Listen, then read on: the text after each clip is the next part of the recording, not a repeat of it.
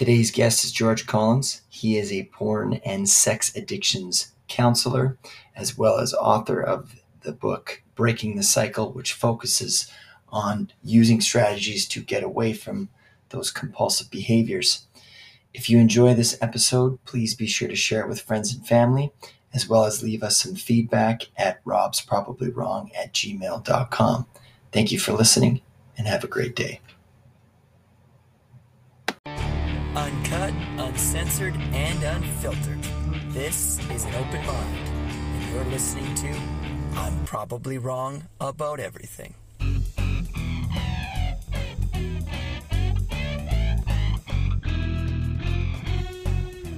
Well, we're joined here by George Collins. George is a sex and porn counselor to help people with their addictions, as well as an author.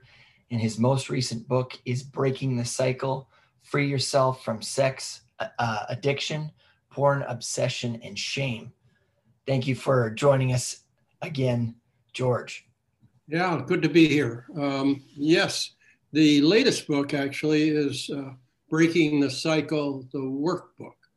So right. The original book came out about 10 years ago and shot to the, happy to say it, #1 bestseller because it's plain talk. It's not some sugar-coated kind of thing right. or psychobabble that you can't understand. It's pretty plain talk from a sex addict, because I was a sex addict and porn addict and lost 2 wives over this problem many years ago. But the new book came out about a year ago, and it's everything that I couldn't get into the 30,000 words in the original book because they gave us a word limitation and we had to chop out some stuff. So it always bothered me that happened. And it's a workbook, so you can actually, the important thing is if you're thinking about what we're talking about and if this means something to you, get the big book first, Breaking the Cycle, and then we'll go through that and see what you know. Call us if you need to. If you have any questions, always you can call here. Somebody's going to be able to answer questions because this is a hard thing to get over. Mm-hmm. Sex addiction is not like food or alcohol or drugs. There's no orgasm involved in food, alcohol, or drugs. So it's a peak experience. Every time you have an orgasm, it's it's not mashed potatoes. It's fun, and people like them. So that's the payoff for sex addiction. Right, and it's it's easily accessible, right? No question. Yeah. The thing that every second, right. second, there are what is it? Every second, there's $4,000 being spent on porn in the world. That's crazy. $4,000 a second is being spent on pornography. Well, I was talking with my wife last night, and there's all kinds of things out there that normal people can access, and they can go online and they can get tons of money for people all over the world to essentially exploit themselves. Right. Now it isn't just professional porn stars. It's the TikTok. It's the girls on just all kinds of girls on the internet are selling their naked bodies and will actually perform sex acts in front of you for money. And it's not inconsequential money. It's like $5 a minute or $10 a minute for some of these people, and even more. So in the old days of just picking up a porn magazine or getting a VCR or a DVD or even just watching some stuff on the internet, it's radically shifted. So there's a bunch of people, even men, are making a ton of money off masturbation in front of a camera. Yeah, I mean, it's how do you respond to that? And I think we talked on Friday, because this is a sort of second recording, about what do you do in this society that's becoming over objectifying of ourselves? Like how do you face that? Well, the problem that we have is that Madison Avenue and Hollywood figured out a long time ago. Well, before them, but Hollywood and Madison Avenue, which are big deals. The media knows that sex sells. So they're loading us up on sex and the inference of sex. It isn't just half-naked people. It's right. The talking. It's the teasing. It's the intrigue. It's the excitement of building an audience and people that purchase products through sex. That's a good point, because I wonder to what extent the media and porn and things like that has shaped how we see relationships, right? How we interact with other people. But we're learning to objectify and sexualize rather than understand intimacy.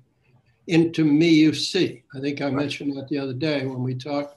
Into me you see. It's kind of corny, but it's a really nice, kind of old-fashioned way of looking at, well, do you want to be with one person? Because when I was a kid, the other guys were saying, talking about TNA, talking about butts and rear ends in the locker room and everywhere else. And the more sex you had, the cooler you were. Right. So we were brainwashed into thinking that objectification, sexualization, the size of someone's boobs or rear end, or whether they were easy to have sex with or not, that was a big deal to us at the time. And nobody taught me, including my parents, who were sick people, they were alcoholics. No one taught me intimacy. No one modeled it. My parents weren't loving and kind and sweet to each other. They didn't cuddle on the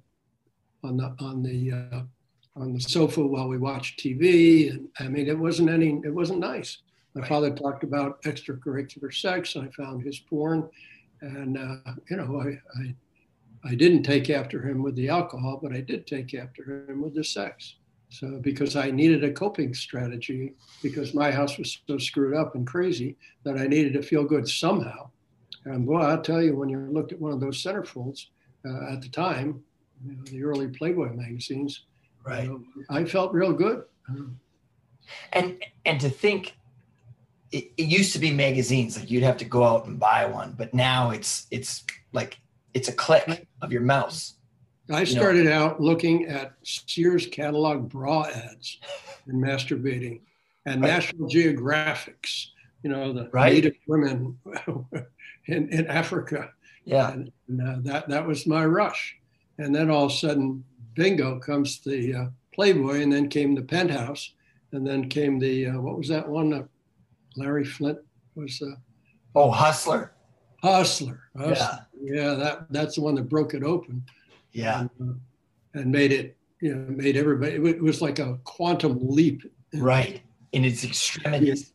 Workings how of extreme it is. A woman's vagina. Right. God. Yeah. Who knew? We didn't know. Well, the thing is too, is that when we're engaging in this behavior, this obsessive, neurotic behavior, we normalize it. But when we step back and, like you say, you're looking at National Geographic magazines that are supposed to be educational, and you're getting off to it, you think like, holy shit, like that's so messed up, right? Right. I'm so messed up. And then you're breaking down, and then you're doing it again. Because everybody, the protocol is that everybody does it. It's no big deal. Right. And, you tell your wife or your girlfriend, hey, get over it. It's just what guys do. Guys are just dogs. And you can think that way, but you're going to lose the girl, get a divorce, right, and end up a lonely old man in a dark room with your dick in your hands. That's where I was headed. That's where you're going to be. And I have men call me that. In my book, that's a quote from a very famous guy from Hollywood that came up to see me one time. I almost pissed my pants when he said it. Tell the young men, George. He said, tell them if they don't stop this shit, they're going to end up lonely old men like me in a dark room with their dick in their hands. Tell them, George. Well, the other thing too, and this might be kind of an extreme thing to say, but you have Harvey Weinstein or whatever, right? Like their minds have been so warped by what I'm just using him as an example, but they think that women are objects, and and they have the money and the power to make women do whatever they want them to do. Yeah. Our president seems to have done the same thing, apparently, from what I see. When he say grab him by the pussy, that's not a sweet, endearing, intimate thing to say. Yeah. I do not talk about my wife that way. Let's just, we'll leave it at that. Right. But, and here's the other thing about that, about grabbing a woman by the pussy, that comment, there's been no consequences for him. Right. So what does that kind of tell us too? Right. It tells you that you ought to follow suit and try and be like Harvey, Harvey got himself in a whole lot of trouble and is in jail now. But Donald Trump seems to be able to be immune to any people actually celebrate the thing. Well, that guy gets a lot of good pussy. That's great. Yeah. All right. Well, not okay with me, because it's not sending a very good signal to the public. I don't know whether in this segment we talked about the little boy that called me. That was in the second one. So we'll get to that. Good memory, George. George, if you don't mind my asking, how old are you? 77. So you've been doing this for over 27 years. 27 years have been doing this work. Yeah. I didn't get well till I was 45, and I was a mess. I had two wonderful wives, two keepers, two women that I would have stayed with. They were both. I looked like a school teacher from Peoria, but I can talk the balls off of brass monkeys. So I was able to find women that would be with me, and I was a kind and generous man, except for my affliction, my addiction. That was so internalized, right? And it really is like a cancer, right? Like, did we talk about maternalization in this segment? Yes. No. Yeah, that's in the second one. Second one too. We'll get there too. Good. Yeah. Good memory, man. Well, the one thing that I loved, and I want to bring it up, is Sean Pratt, who narrates the book. Right. And how he really, like, you have to hear the book. Like, I'm sure it's great to read, but hearing the audiobook, you really get into like the thought process of the psyche. Like, come on, it's fine. Like, just go jerk off and then go to work or whatever. And you're like, whoa, that is really kind of how our obsessive mind talks and thinks. Right. Well, we normalize abnormal behavior. And if you do it long enough, it becomes that, that's what you become. Right. You're not your mind, though. You're not your mind, which is a concept that's in my book. And there are two things that I talk about that got me well. This book isn't about helping people. It wasn't about helping people originally. It was about saving my own damn life. And so I had to figure out, because I couldn't get help from traditional therapy or religion or the 12 steps. The 12 steps was quite useful to me. The Sex and Love Addicts Anonymous and Sexaholics Anonymous and Sex Addicts Anonymous was good, useful. It got me a little bit sober, but to get over the top, I really needed to know my own psychology. So what I studied in school and finally figured out was, I'm not my mind. I can observe it, because I am the only one that can fix this. And anybody listening to this, you are the only one. You are the only one that can fix this. There's no fancy weekend workshops. There's no therapist that's going to give you some kind of miracle cure. But what we do here in the book is about you fixing you. And I think that's such a good point, because the only person you can control is yourself, of course. Absolutely. Right. And like, you could be with a partner who's struggling with something. At the end of the day, it's on them to make that choice. The other thing too with this is, with any obsession, is relapse. And there's a high percentage of relapsing. And then we fall into the guilt and the shame of our relapse. And then we're just right back to our addictions. So what's sort of your advice on relapses? Well, if you do what we ask you to do, which is to understand, and we will help you with that, the book will help you with that, understand that you are not your mind. Your mind is just software. Right. And what you see, hear, taste, touch, and smell instantly turns into thoughts, feelings, and action, which makes us confuse our thinking with who we are. But who you are is something called conscious awareness. And you can observe your mind. When you get to observe your mind, it's like a porn filter.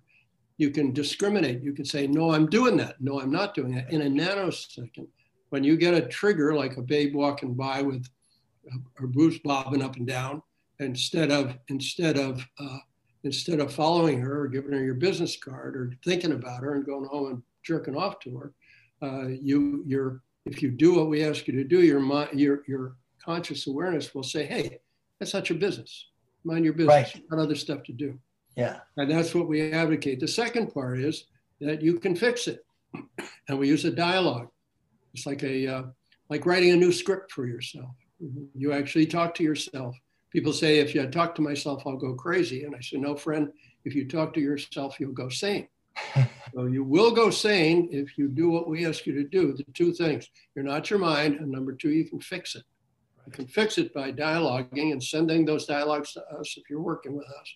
If you're not working with us and you're listening to me and get the book, you need to be doing 2 and 3 and 4 dialogues a day. And it's in chapters 2 and 3, it describes what dialogues are.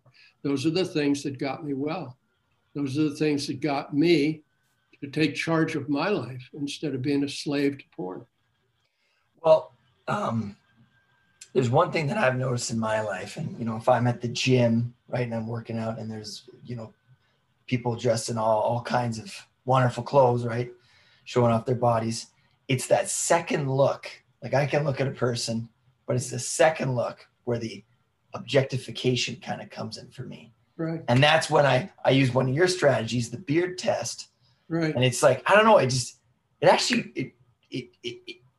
rewired my brain, because instead of just, and then going into the whatever, my fantasies, right, I think, and that sensory sort of input brings me back to where I need to be. So thank you for that.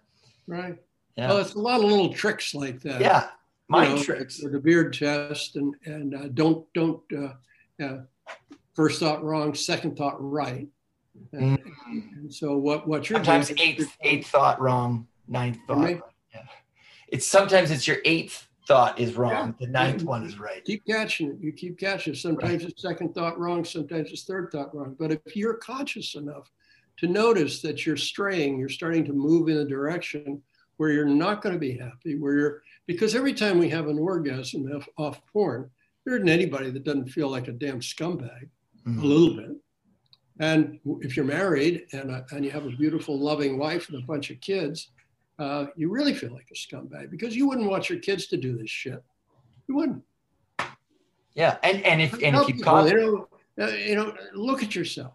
Yeah. Do you want your son or your daughter to act like this, hiding in a dark room with a couple of tissues and a laptop? I don't think so. Yeah. Well, and when we find our children looking, or teenagers, whatever, looking at porn, we're like, what do you think you're doing? But we're doing it, right? So do as I say, not as I do. Exactly. And that's not a good model. My father's famous quote was, do as I say, not as I do. And then he'd laugh. And of course, it wasn't funny to me, because I was watching him and saying, well, hell, it seems like you're having a good time. I'll smoke cigarettes and get drunk and jerk off to porn too. Yeah.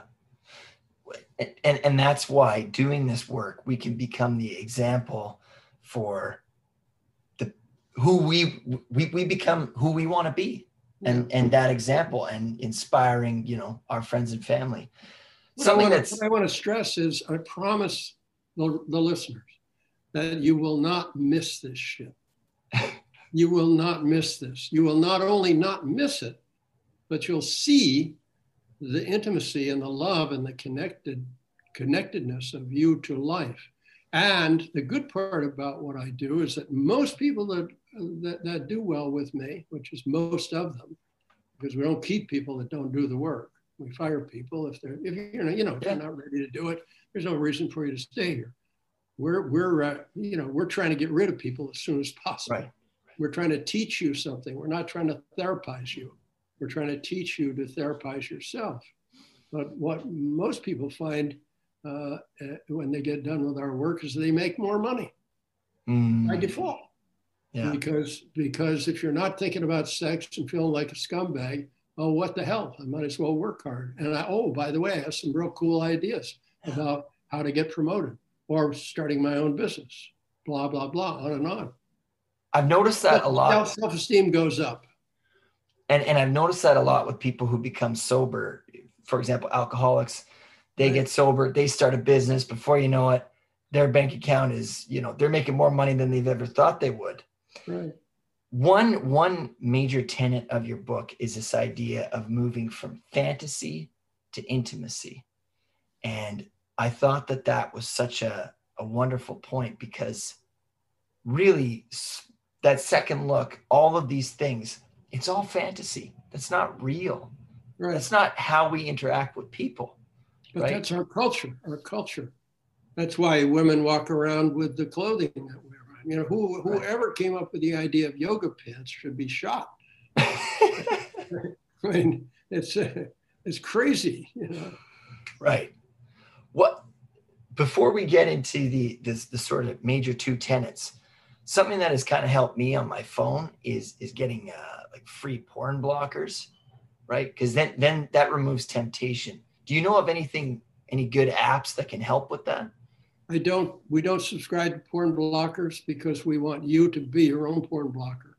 Oh, okay. Because our experience is that if you get porn blockers, you will spend more time trying to find around it. Trying to find a way around it. Right. So anybody that comes to me says, well, I'll put a porn blocker on. I said, I wish you wouldn't. Because we're going to look at your mind. If we can get you to observe your mind and be objective about it without judgment and without criticism, it's just an affliction that you have. It's just like having a cut on your hand. It's going to go away if you fix it. If you wear a bandage, or if you put some medication on it, or whatever's wrong with you can be fixed. I mean, the good part is that this is all reversible.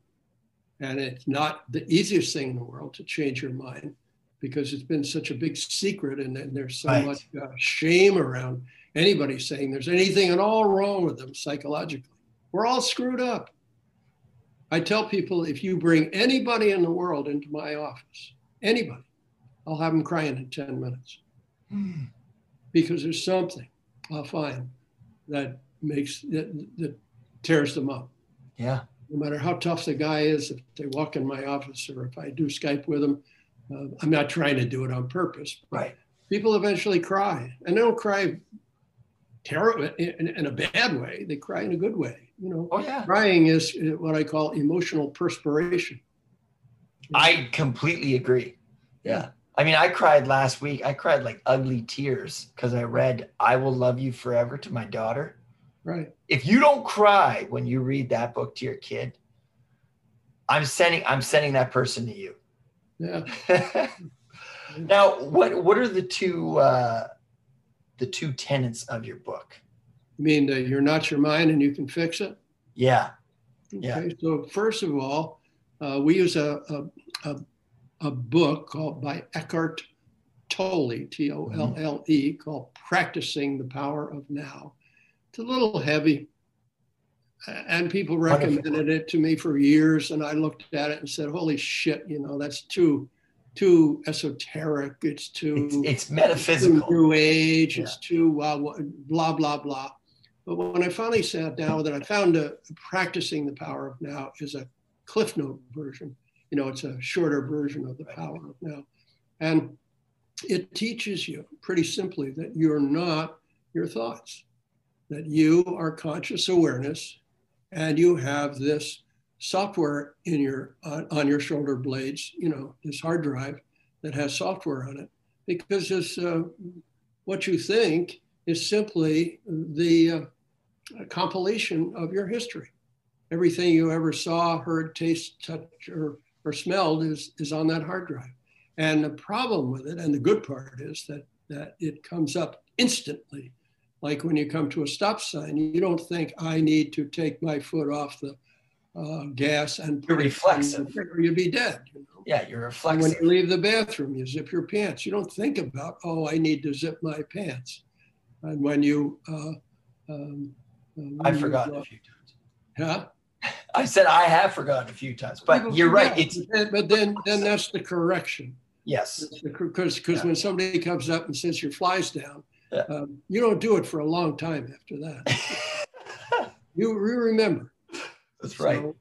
So, but there's no orgasm involved in that. So it's harder for people to learn that you do not jerk off to porn because it's really not good for you or your relationship.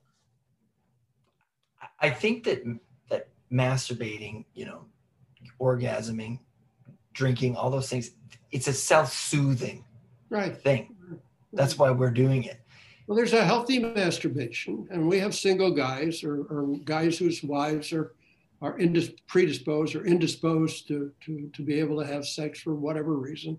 Right. And we it's pretty simple. You masturbate and you think about an available, appropriate human being, whether you're straight or gay. Right. And if you start thinking about a bunch of porn stars, because those people call here, porn stars call us, and they're a disaster. They're a mess.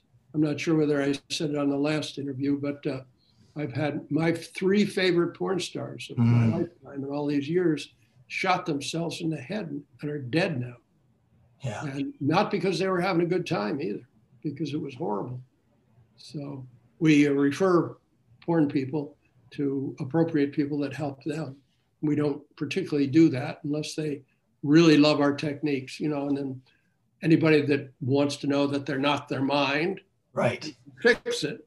It doesn't matter what you're addicted to. Those 2 principles, you're not your mind. You are conscious awareness, and you can observe mind and get a leg up, and then you can fix it by doing these dialogues. You can write yourself a new script. Those are the 2 principles that I stand by. Now, how many people would you say that you guys help a month? How many people do you help a month? Well, we get 25 or 30 calls a day. Holy smokes.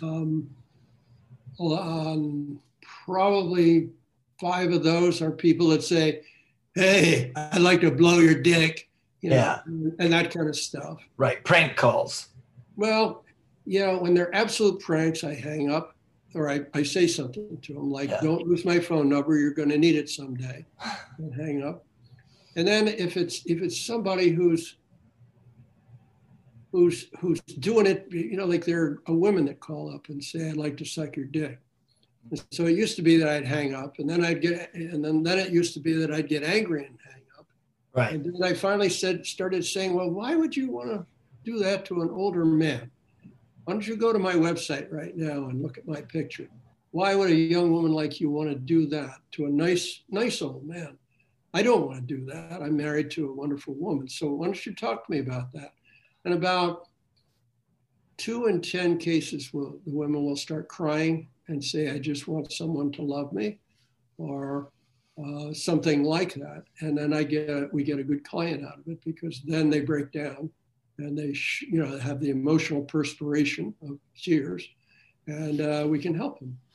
And sometimes the guys, if they're doing some weird thing with me, or there are a lot of guys that go, I want to talk to a woman. So I said, okay, well, how are you? This is George.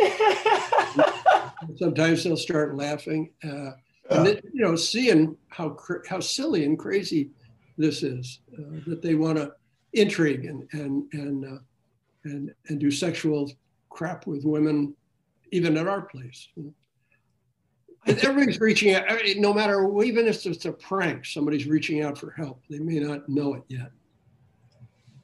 I'm no professional, but I think that the antidote to obsession, compulsive behavior, and addiction is community. Uh-huh. And connection. Healthy community. Yeah. That's why people go to church. The only problem with church is that there's a lot of, you wonder whether it's, because I get a lot of, I work with at least right now I have 3 ministers. Right. I'm working with, and a rabbi. So those people have problems too. And you read about it all the time, where the church leaders fall. Yeah. It's easy for them, because people come to them, women come to them wanting help. And if you're not careful, you end up in bed. Yep. And that's the sort of the power and the corruption of power piece, right? Before you know it, you've sexually assaulted women, right? Yeah. And there's a consequence for that. I don't know whether I mentioned the other day about, I don't think I did. A young girl called me, about 16, from the Midwest. And she said that she was some kind of a, she'd won a, what do you call it, prom queen. She was a prom queen. No, you didn't mention that. She was very immature, but very sweet and sad. And she said, I need to talk to somebody. And I said, okay, well, I'll hook you, I'll hook you up with our female therapist. I'll have her call you. And she said, no, I want to talk to a good man. And I'm on the other end of the phone saying, oh shit, how good are you, George? Every once in a while, I'm a man. I have regular reactions. It's just that I'm also watching George's mind. Yeah. I could feel the warm glow starting, the normal warm glow when a young woman is going to tell you something sexual or walking around with her boobs hanging out. It happens to me. It's just that I have, because I can observe it, I can control it. Right. So you're much more present. She started to tell me that her father and her brothers had all raped her and continue to do so, and that she was moving from her grandma's house to her other grandma's house. And I mean, she was trying to get away from it, but couldn't. And so, I then asked her, well, what what else is going on? And I told her what I thought, told her about Child Protection Services in her community. I offered to call them for her or with her, which we did. But during that course of that conversation, I said, and what are your other problems over this? And she said, well, I watch porn all the time. And then she started to proceed to tell me exactly what she did with her hands during the watching of the porn. Right. And I had to be very vigilant over George's body, George's history, because I could feel that at the same time I was feeling these warm glow, I was being George, the counselor, George, the person, the good man. Pulling yourself back, right? Because you're going this way, that way. That was an amazing experience to talk to somebody and come out the other side. Makes you feel bigger and better and stronger and cleaner and empowered.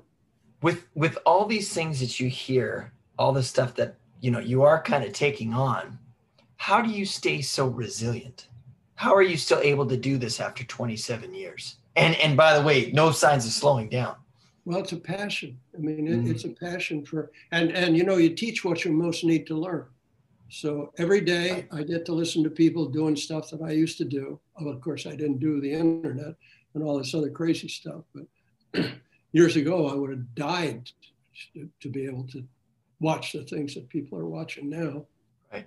I'm the guy that was watching the National Geographic, Native African women and masturbating. So today you can watch what looks like The Girl Next Door, which is probably just like that kid from the Midwest, some girl that was being raped in her house and took off out of the house and found her way to Hollywood, where somebody picked her up and exploited her doing porn.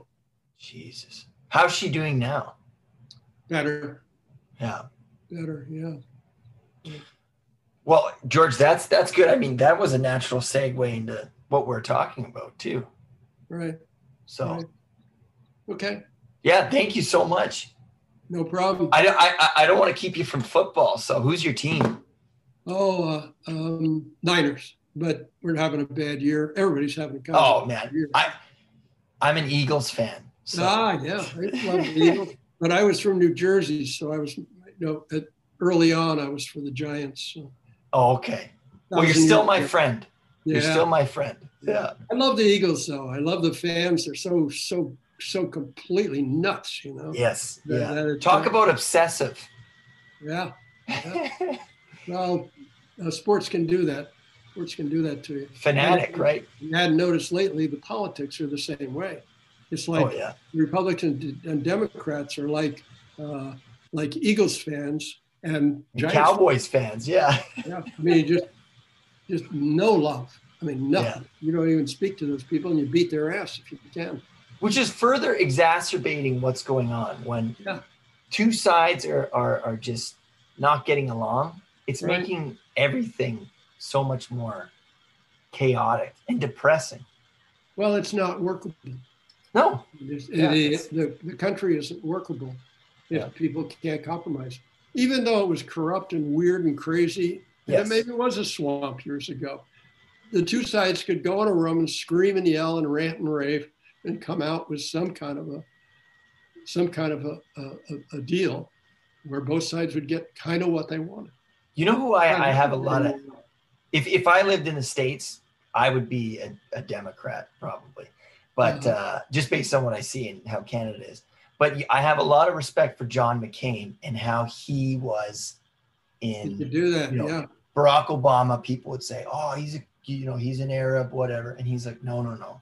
He has the best intentions for this country. Well, I think that Joe Biden wants to do the right thing. I really think he wants to do the right thing. Yeah, he's the guy that can cross the aisle. He's the guy that can go across and say, look, guys, let's figure out, it's not that we can't do this, it's how can we? I think where you had left off was talking about the work that you're doing. We're talking about the two things. We're talking about, just to sum it up, you're not your mind and you can fix it. And so our idea here, and the only idea that's really going to work, that's going to be useful and positive in the long term, is that if you fix it. So the only thing you got to do is be your own therapist. And in order to do that, you have to be objective about your thinking. And it's very hard to be objective with your thinking because it's so damn fast. I mean, it's fast. It gets you to put your hand on your pants without even thinking. And it gets you to follow some woman or give her your business card or make a call or turn on your computer. And I mean, it gets you to do all that stuff. So we have to find a way for you to walk around as your essence, as your essential nature, and have a mind. And then after you have that, then you can do these dialogues, these what we talked about earlier, and you can actually write a new script for yourself, because you have to. The old script wasn't working unless you like sitting in a dark room with your penis in your hands. That's what you got. Well, so much of habit is, as we talked about, it's a learned thing, right? And because there's time behind it, that's why we keep going back to it, right? It's the consistent comfort. Nobody ever had a bad orgasm. They're fun. Yeah. I mean, really, it's a peak experience. You don't have an orgasm when you get drunk. You don't have an orgasm when you do drugs. You don't have an orgasm when you eat chocolate cake. Right. But you do when you have sex. And my goodness, I mean, really, like I said, nobody ever had a bad one. And they're fun to do. And you're going into, do you remember the term in the book, euphoric recall? No, I don't actually. Euphoria is peak experience, rush, high, like if you're a skier, that wonderful run that you had when you were 18 years old, where it was perfect snow and everything went just chasing the dragon. Like chasing the dragon. Yeah. You're chasing the high. That first high is always the best. Right. So mind is always thinking, I want to do that again. Let's replicate that again. You had fun doing that. Oh, there's a woman with the boobs the size of the first orgasm. Let's look at that and pretend. The other part, like the biggest part, I think, in our sort of addictions with sex is it's so locked in fantasy. We're married to somebody and marriages take work, relationships take work. And we see, this woman or person that we want to objectify. And we don't even think of them as human. We think of them as just an outlet. And in your book, you talk a lot about see them as a person, right? And I think, wow, that's a transformative approach. Right. Well, you have to remember that what happens with people is that you meet a woman and the rhapsody starts. there's a sexual component, there's a I don't know her component, there's a everything is okay, even the spider being on her leg is perfect, until you get married. And then what happens is that you say, people talk about the term, the honeymoon's over. Yeah. What that means psychologically, that nobody talks about, is that you maternalize your wife. Mm-hmm. The fact is that you live with a woman, a mom and dad, probably most people, for 18 years. Right. And that's your definition of woman, even though you have boundaries. And, most people don't have sex with their wife, with their mother, except me, and right. That perverted, crazy situation. But what happens is that you get married, and what happens when you get married? You stop having sex in the back seats of cars and anywhere you want and sneaking away and doing stuff, and you live in the house. Now, what does that replicate? It replicates your family of origin. And unconsciously, you're thinking, you're not thinking clearly, but you're in the world of, this must be my mother. Oftentimes you've heard lower blue collar people talk about their wife as their old lady. Yeah. Right, yeah. My old lady means mom. And what people do unconsciously, without knowing it, is that they stop having quite so much interest in their wife, because guess what their wife is saying to them? Hey, honey, could you take out the garbage? Which is what your mother used to say. Right. Hey, honey, could you get the groceries from the car for me? Which is what your mother used to say. So unconsciously, you're resisting. And then when it comes time for bed, you don't want to be sexual with that person because they're a big pain in the ass. Right. Like mom used to be when you were growing up, when you were separating individually, when you were a kid, when you were rebellious. I'm not doing that. I don't want to bring the groceries in. I see pieces of that. What I think too is that when you're talking about, when you're in this relationship, the thrill of it, right? Like, like the euphoric recall, like, whoa, this is so new and exciting, and having different partners in your brain, right? The dopamine in your brain is just going crazy. Right. But then when you really sit down, and a relationship is work, right? Relationships are not easy, Right. And just having a one night stand with a lady or a person is like, if it's not good, it's whatever, right? There's no consequence. And I think I have liked to live my life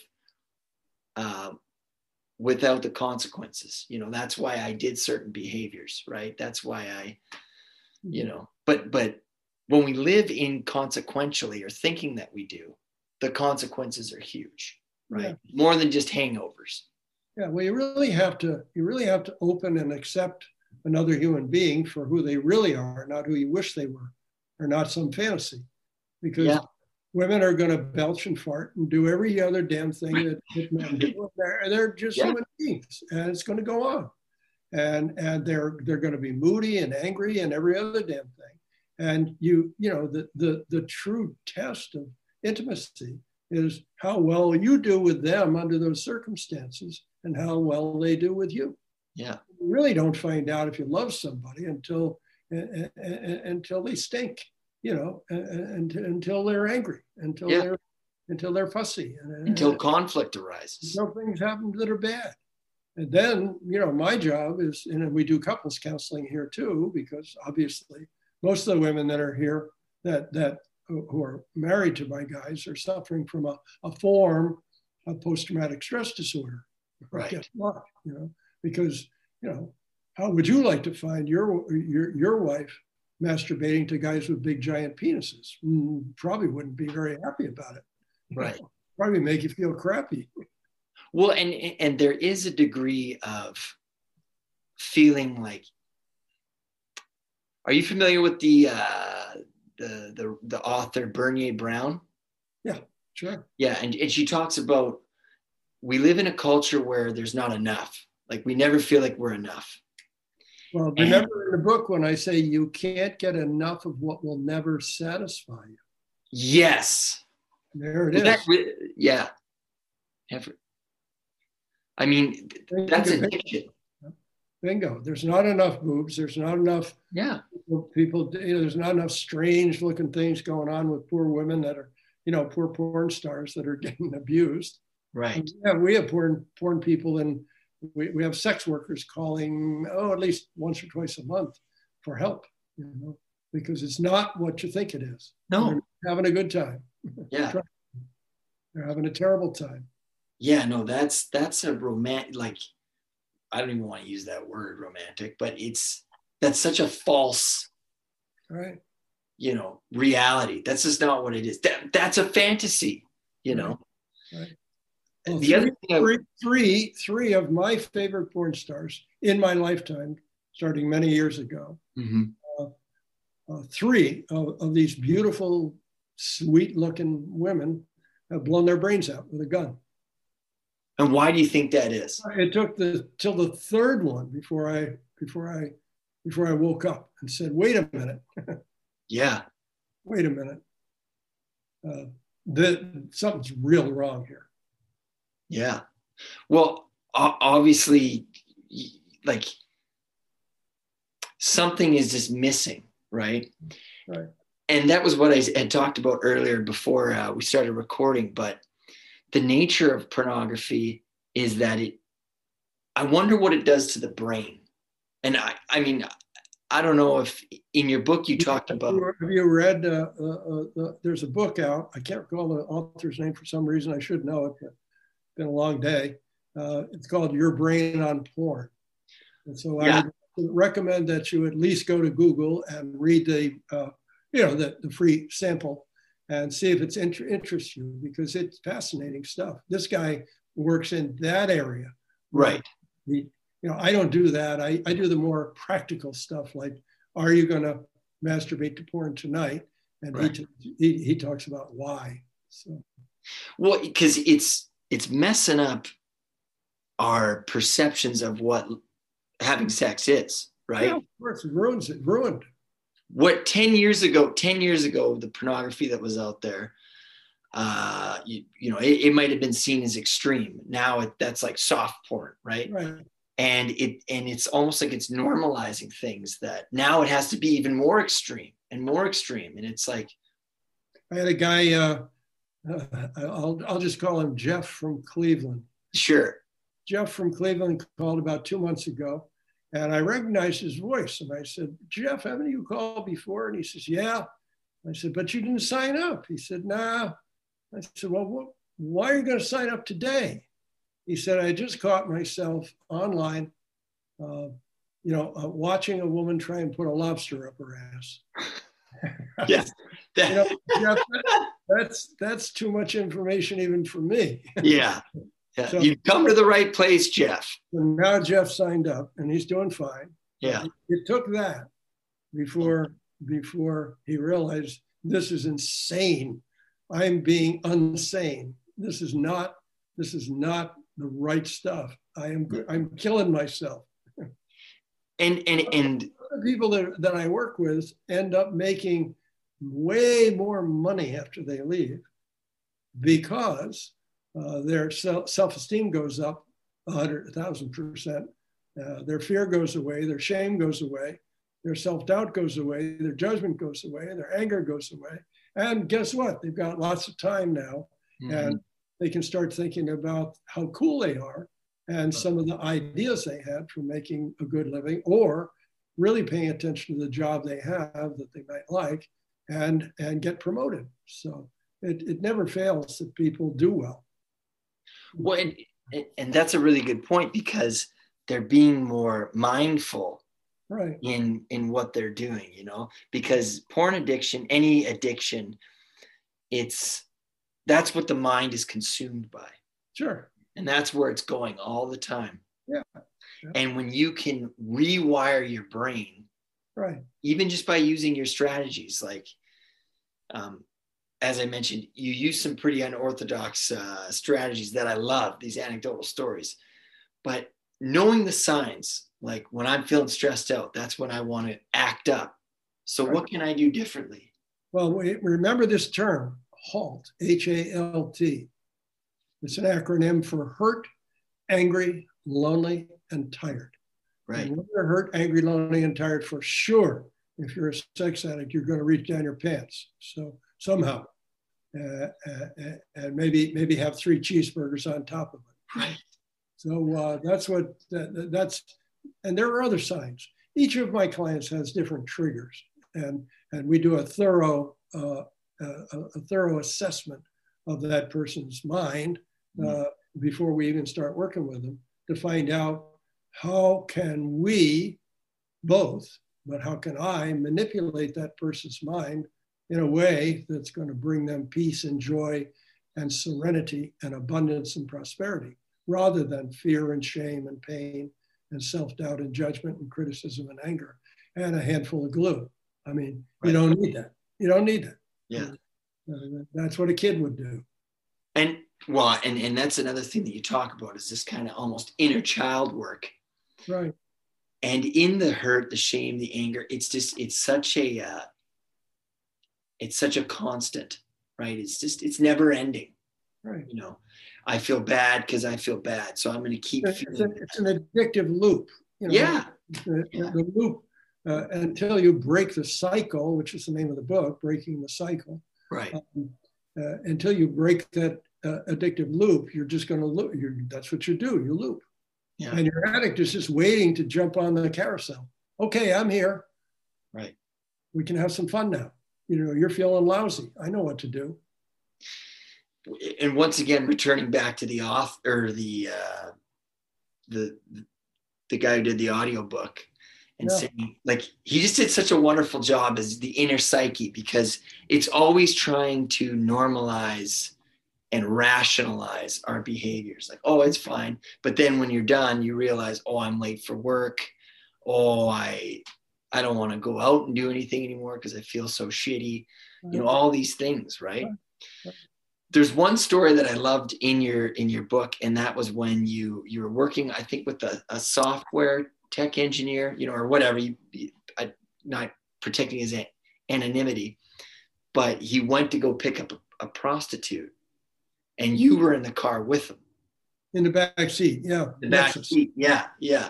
Do you mind sharing this story? No. I mean, I couldn't get this guy to stop prostitutes for anything in the room because he was a local guy. This was years ago. And I did all kinds of manipulations and tricks and cool stuff. And, you know, it was getting better and better and better. But one day I just got frustrated and I said, you know, we're going to meet in Oakland, down on San Pablo Avenue, where we both know where the hookers hang out. And I said, I'm going to drive in there and you pick me up in your car. And I'm going to sit in the back seat and we're going to go pick up, you're going to drive around just like you normally do. And you're going to find a hooker that you think is someone that you'd like to have sex with. Mm-hmm. And he said, no, I don't want to do that. And, you know, he knew, you know, something was up. And it's astounding, you know, who would do that, you know? Right. But, you know, I do what it takes to get people well. And once we blow this thing apart, it's not going to play the same way. Your software changes. So he went around and he saw this woman, she got in the car. And so I started asking questions. I said, you know, do you really like to have sex with men? And she looked back and she was worried, you know, that we're going to beat her up or kill her or some horrible thing, which could happen to her. We were in Oakland and it wasn't a pretty area. And I said, no, you're perfectly safe. I said, because she thought we were both going to have sex with her because there were 2 men in the car. Right. And she was good to go with that as long as there was double the money. Yeah. I said, no, I'm here to help this man here. And I said, I need you to be perfectly honest with you. We'll pay you. And I said, give her the money now. He says, I don't give her the money until afterward. And I'll give her the money now. Right. And so he gave her the money, $150 or something. And I said, tell him, if you really want to have sex with him, look at him. And then I had him look at her. I said, look at each other. I said, do you want to have sex with this guy? And she started crying and sobbing and I mean, just went to pieces. Yeah. And then she told a story about her father had sex with her and her brothers had sex with her. And I mean, it was an unholy mess at her house. And I think I don't know if I talk about it in the book. I can't recall right now about the story, but I later went to his wedding and stood in the back. I mean, I stood in the back and just waved as he walked by with her, and he winked at me. So, and he's, most of the people that I work with, we work for 16 weeks once a week, and then we go to every 2 weeks, and then we go to once a month, and then we go. The whole idea is to get rid of you as soon as possible. Right. I mean, I don't know how to make it any clearer. Right. You know, we're not here to put our kids through college on your money. And that's not what we're doing. Yeah. That's what people did to me, and I didn't appreciate it. So we're here to help you. Now, some people, it takes longer. It's more than 16 weeks. And I've had people who want to talk to me every week for 4 years because I'm a smart guy and I have my degrees in psychology. It's not in sex addiction. So you're always going to get a bang for the buck because I'm going to find something screwed up about you and make it right. And everybody has problems. They don't go away just because you don't have a sex addiction. The other piece that I loved about that story is that for that sex worker, you helped get her off the street. Right. Like you gave her a number and she reached out because she realized that, she saw that there was a way out. Well, she's doing fine now, by the way. Really? If you don't mind my asking, are you not as good as a lot of people, but she doesn't have anything to do with her family. She's moved to another part of the state, and she has a really good job that she likes. She went to school. It's a blue collar job. Yeah. And she loves it, and she's got a young son and a very, very devoted and thoughtful husband now. Wow. How long ago did this story happen? Oh God, 25 years. Yeah. So in your practice, I mean, because I remember hearing this and I'm like, whoa, this is like something out of a movie. What's the craziest story you can recall about the work that you've done? Because you're dedicated to helping people, You don't want their money. You want them to have a better life. So what's the craziest story? I don't know about crazy, but the one I think is the funniest and the coolest that I like is that I had a professional football player come to me from one of the local teams many years ago. And he did good. He was a porn guy. He didn't do real people. But he was married and there was a place in Oakland that he used to like to go to get porn. And this were the days before computers were, were really cooking. So you had to go to somewhere to get real hardcore porn. And so he would go to this place. And finally one day, I was having, a hard time. He was a hard case. And I said to him, I want you to go to the porn shop on whatever street it was. And I said, I want you to walk in and I want you to, behind the counter, you're going to see a guy. And behind the guy, leaning against the wall, is going to be a baseball bat. And I want you to turn away from the guy, and I want you to look at the aisles of porn, where a bunch of guys in there looking at it, and I want you to scream as loud as you can, I hate this shit. Yeah. And he said, I can't do that. I said, oh, of course you can. I said, that's your homework. I said, you're good at your homework, so you're going to go do it. And he, we argued and laughed, and he said, I won't be able to do it. But about 2 hours later, I got this telephone call, and the guy's on a call, and he's on a cell phone, and I hear a bunch of people laughing and hooting and hollering behind him. And I said, what's going on? He said, I did it. And I said, well, what do you mean you did? He said, well, I got into the porn shop. I turned my back and I screamed, hate this shit. Oh, by the way, I told him you got to run out of the porn shop real quick because the guy's going to pick up the baseball bat. Right. He said the guy picked up the baseball bat and I ran like hell out of the place. And I said, well, who are the other people? He said they were in there too, and we're all laughing and talking about how stupid it was, and we're going to go have dinner now. and this was a guy who was pretty well known in our area. Right. And we got a few new recruits from that intervention that I made. So that's pretty good promotion. Well, the way I started my business, I had my business cards made into sticky notes, and I went into all the adult theaters and paid to get in. I walked by what they were doing and went in the men's room and stuck them in the toilets and on the mirrors. And I went to porn shops and stuck them up there too. So a week after I put those sticky notes up, I had a full client load, and I've never had any shortage of clients since that time.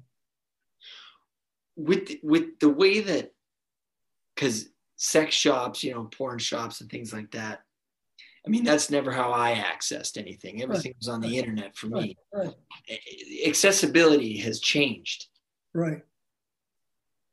What are your thoughts on that? I mean, how do you address that? Well, I mean, I had, I think that one of the most difficult cases I had was I got a call about 2 months ago from an 11-year-old kid. And I could tell it was a kid. And he said, "Why is the man pee-peeing on the lady's face?" And so I had to tell him, I wanted to make sure it wasn't a crank call. Yeah. And when I ascertained it really was a kid, I said, "How are you so smart that you could find me?" And he said, "Oh, I'm a kid. We know how to do this stuff." I said, "Okay." Well, I said, "You're a hero. You're smart. You're talking to the guy with the best-selling book in the world on sex addiction and porn addiction, and you're talking to me." And he said, "Oh, hi, my name's so-and-so. Yeah. What's your name?" I said, "Well, my name's George." And I said, "Well, the man isn't actually pee-peeing." And then I kind of explained to him, but I said, "I need to talk to your mother." Right. And so he said, "I can't tell my mother because she'll beat me." And so I said, No, she won't beat you because I'm right here. Right. I won't let her beat you." So he went and gets his mother, and of course she gets there and she's all hysterical and pissed off and upset and telling me she's going to beat his ass, Yeah. And I said, "Dear, you're not going to beat his ass, or else I'm going to have child protection services over there in about 10 minutes. Right. So this kid's a hero." And I said, "What you are going to do is that when your husband gets home tonight, you're going to have a talk with him, and you're going to include sex and love and connection, and you're going to tell him why it's not a good idea and what really is going on in this world, as best you know. And if you need more help, you call me, and I'll talk to the three of you, or we'll Skype." So here's a little kid who has the courage and the brains, which most don't, Yeah. they're all wrapped up in their little world, and they're too embarrassed to call. And here's a kid this kid's probably going to end up being a CEO of a major company. Right. Anyway, he wasn't pee-peeing in the lady's face, as you know. It was something that no woman really wants, but what they make you believe they want in the porn movies. Crazy. That's a really good point. It's like, again, going back to the fetishization, the fantasization, whatever. That is not, you talk to most women, right? That's not what they want. Right. No, nobody wants that. But now the thing about the porn shops is there was that shameful piece of, you had to go in there, right? You had to go in there. You had the chance of being seen. Whereas now everything is, you could access it on your phone like that, right? No, but there are people that still want that because they have, what glory holes are? Yeah. Yes. I've never seen one, and I'm certainly not looking, but I know what that is. Yeah. They have holes in the walls of the porn booths where you're looking at videos, and you can put your penis through, and somebody on the other side, I don't know who it would be, have oral sex with your penis. And so there are still some people that that even heterosexual men, right, more than you'd believe, will let another man, do oral sex on them. It's wild stuff, And there are people that still want the physical part rather than just be in a dark room with a Kleenex, So. Right. But going on to the internet, the pornography on there, and just the accessibility, and again, it's becoming so extreme. It's like, how do we address that? Because it's like, like you said, the split second thinking, I'm just going to go on it and it's over in 5 minutes, but I feel shitty for hours. Right. So how do we solve that? Because again, going to the amount of time that you could be meditating 1 minute, like mindful meditation. And then right after you could be on a porn site, right? Because find a way to demystify your conditioned response. Right. Well, what I tell people, and it's absolute truth, is that we never, ever needed as much sex as we think we do, we men, ever. We just do it because it's fun and we have an orgasm and we got in the habit and it's euphoric. But once you realize that you didn't need as much sex and you really get that you didn't need much sex, what we do need is touching and holding and squeezing and rubbing and connection and laughing and communicating with women, or if you're gay, with a partner. So what you have to do is find a way to uncondition yourself. And what my book does, I don't know why other people aren't copying my book. It's amazing. It's hard to do. I mean, it's hard to do. It's hard to understand that you're not your mind. It's really hard to get that, because your mind is so fast and it has you believing your own story. Which is, if you watch television, you might watch a show and see, boy, that's a horrible story. I wouldn't want to be that guy. But you're walking around doing that. You're walking around that guy that nobody wants to be. And so you've got to burst the bubble. And what I do here and what the book does is burst the bubble that of who you think you are. Who are you really? When people come here, I say, who are you? Why are you here on this planet? And what do you want to do about that? Who are you really? Not we're not how are you conditioned? It's not about whether you eat too much or have too much sex or drink too much or work too much or run too much. It's who are you really? Right. The essence. Your essence, your essential nature. And none of us are, we weren't born sex addicts. We were conditioned to need extra stimulation or to anesthetize ourselves from our surroundings. My house was so freaking crazy. Right. I would do anything to alleviate the tension of not knowing if my mother was going to come in my room and want me to play with her breasts. Did you, now, since, and you talk about this, your parents in your book, did you ever come to terms with them? Did you ever sort of have? Oh, yeah. I mean, as much as I could. They were both, they never got well. So there wasn't going to be something. You had to draw the line with them. There wasn't going to be some great opening where they're going to say, oh my God, I know how bad, how terrible it must have been. But my mother knew. I was able to talk to her around it. I didn't want to hurt the poor wretched woman, but and so I talked around it because I know psychobabble and I can frame things so that she understood, but wasn't tortured by the fact that she ruined my brother and my life for a long period of time until we both got it together. And my father finally watched both my graduations, because I didn't go to college until way late. Right? My father told me I was stupid, just like my mother. It must have been 1,000 times. And I believed it.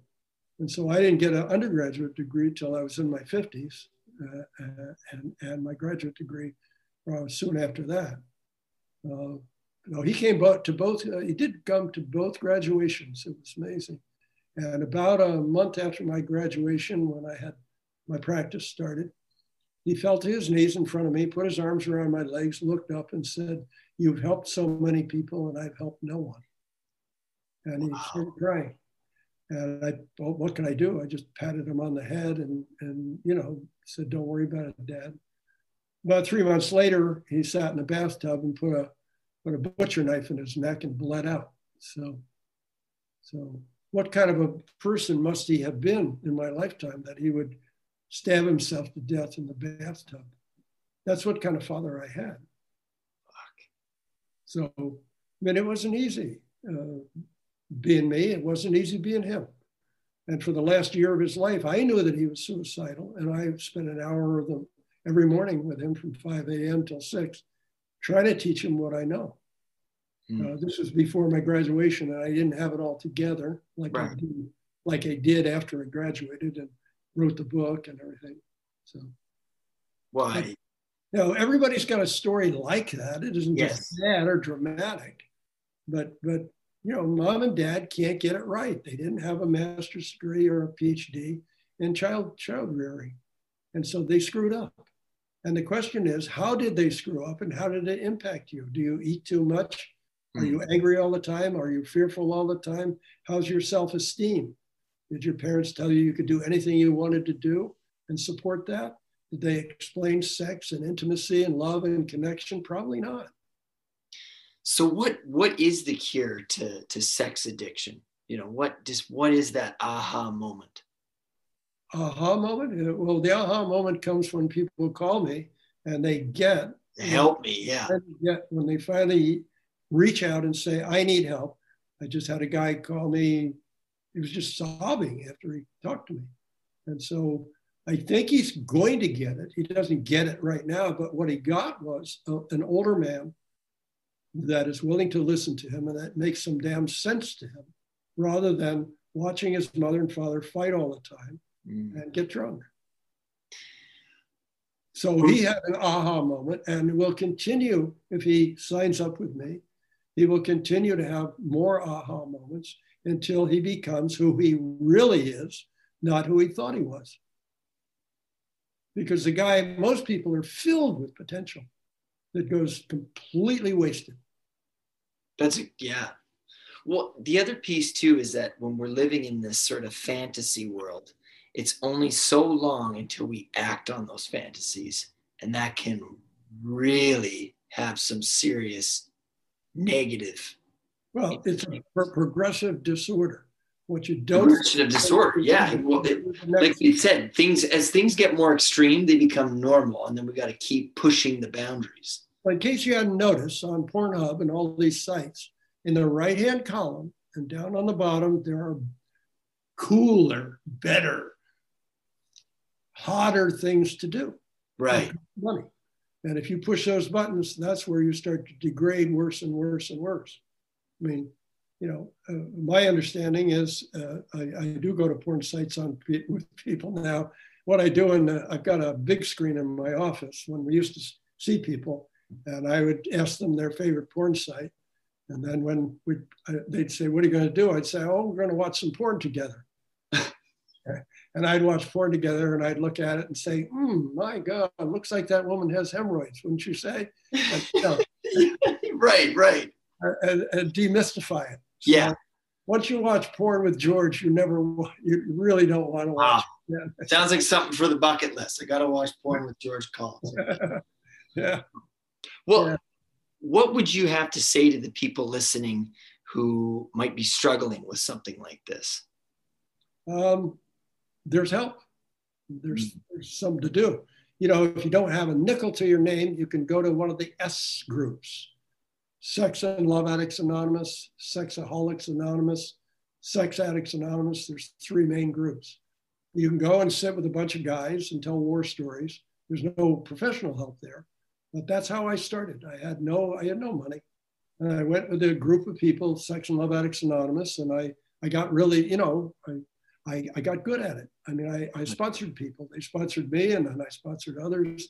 And it didn't get me over the top. And that's why I continued and went to graduate school, because I had to know more. All it does is it's a wonderful, wonderful Band-Aid, a wonderful Band-Aid. And it's a community, right? Again, you're not the only one. Yeah, you're not once you let the cat out of the bag, this gets easier. And then it gets easier to look for therapy. You just have to be careful not to just get a babysitter who doesn't have any answers. Because really, honest to God, as far as I know, honest to God, the only person that's going to fix you is you. And whoever's listening to this podcast, that's the only person that's going to get this done. And you can have good talks with people, and you can learn a lot. but it has to translate into action. And you know, like I tell people, you know, when they first answer the phone, I say, hey, Bob, how'd your week go? You keep your hands above your waist, you know? And you know, that's what we do. Because what we do here is have some fun too. We've all been sex addicts. The two guys that work for me have gone through my program the hard way. They were both successful businessmen. But once they got well, they said they wanted to dedicate their life to this like I do. If people call, if I'm working with people, it's way different than traditional therapy. You can call me anytime. Yeah, that's pretty cool. Email, and I'll answer, you know, because I know how hard it is to stop this in the moment. And if you got the nerve to call me before you go in that dark room with your Kleenex, I'll call you back as quick as I can or text you and say something funky that'll get you to stop doing it. That's awesome. Now, the other thing is that during COVID, you have people who we've talked about, you know, these groups, the Alcoholics Anonymous, Sex Anonymous, you know, people that were doing good in their story of recovery. Right. COVID happens, and so many people have relapsed. Right. Well, they're trying to do online stuff, and it's not as effective, and a lot of people just don't want to do it. We're doing fine. I mean, we're you know, the COVID thing has been, quote, great for our business. Right. It's more men are staying home, and their wives are catching them in the spare room, you know, with their computers, and it's bringing out a lot of bad stuff in men because they can't go see their girlfriend, they can't go to a prostitute, they can't go to a strip club, and so it's kind of messy. But we're getting a lot of calls, I can tell you that, probably 20 calls a day. Oh, wow. But most of the people, when I tell them, because I'm straight up with people, when I tell them what they have to do, they usually hang up. Sometimes they say dirty words and hang up. So, what do they have to do? What's that? What do they have to do? What do you mean? Because when you're straight with them, when they call you up, and you're right to the point with them, what is it that you tell them? I just tell them, you know, I tell them what we do. First of all, I do an assessment of their situation for free. Mm-hmm. I'll talk to anybody that calls for 15, 20 minutes, even if unless you're pranking me. Right. You know, which is just a waste of time. Yeah.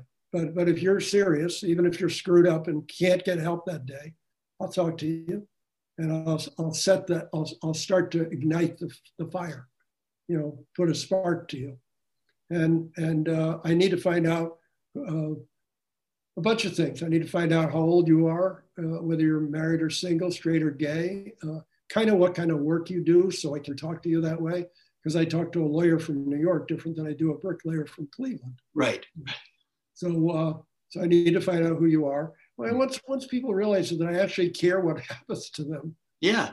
We actually do care here what happens to you. Well, your level of caring is what has you caring for others and helping others is I reckon is what has kept you sober. Oh, for sure.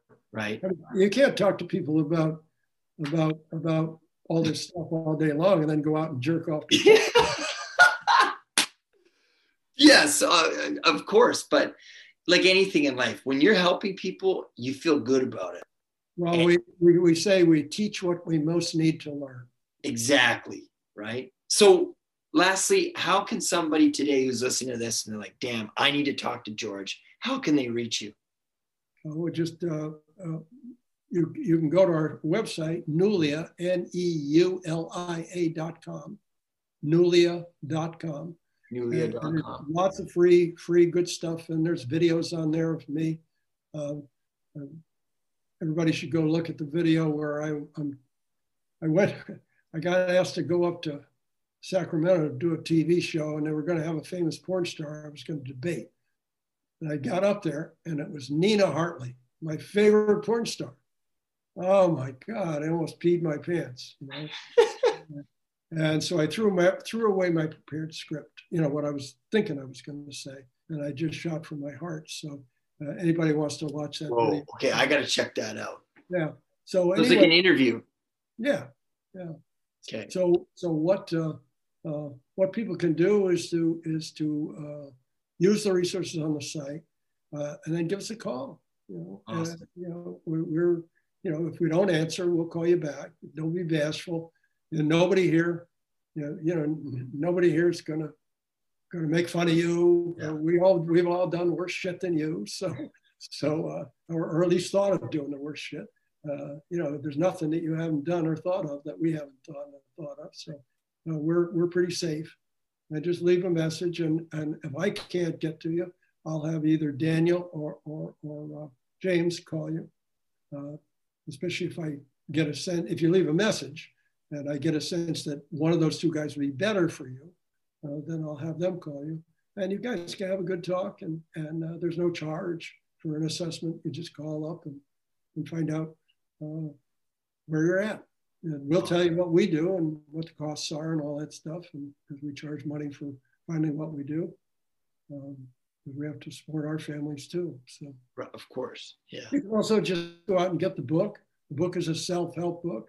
It's just hard to do on your own. A lot of people buy the book and they read it, but they only read it with their minds. You have to read this book with your heart. You have to read this book with your essence. It has to touch you. So one of the things we do here is make people read. If you work with me, you start on chapter 1, first week. Chapter 1, you tell me, you email me, what am I saying in chapter 1? And number 2, how can it help you? And when you do that to my satisfaction, we go to chapter 2.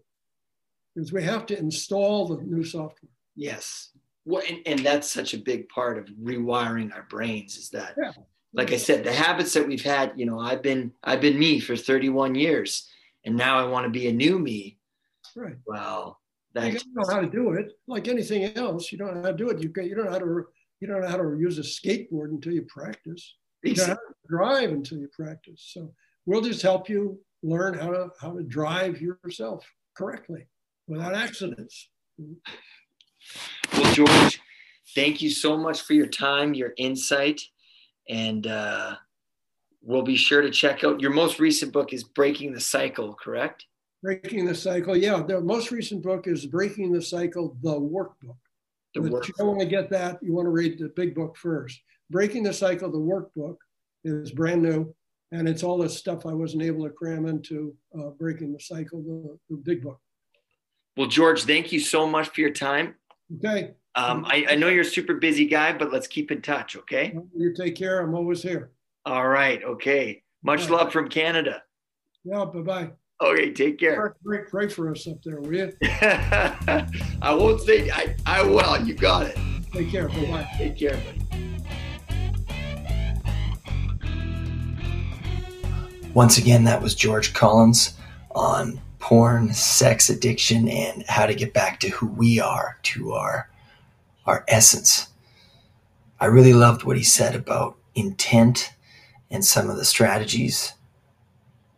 I do think that in our society, we struggle with objectifying others, objectifying ourselves. On social media, the pictures that we portray of our lives isn't exactly an accurate one. It almost is more based in fantasy. So how can we get from fantasy back to intimacy? Thank you again for listening. I hope you enjoyed this episode. Be sure to share it with friends and family if you enjoyed it, and leave us some feedback at robsprobablywrong@gmail.com. Thank you, and have a great day. Thank you again for listening. I'm Robert Grant, and I'm probably wrong about everything.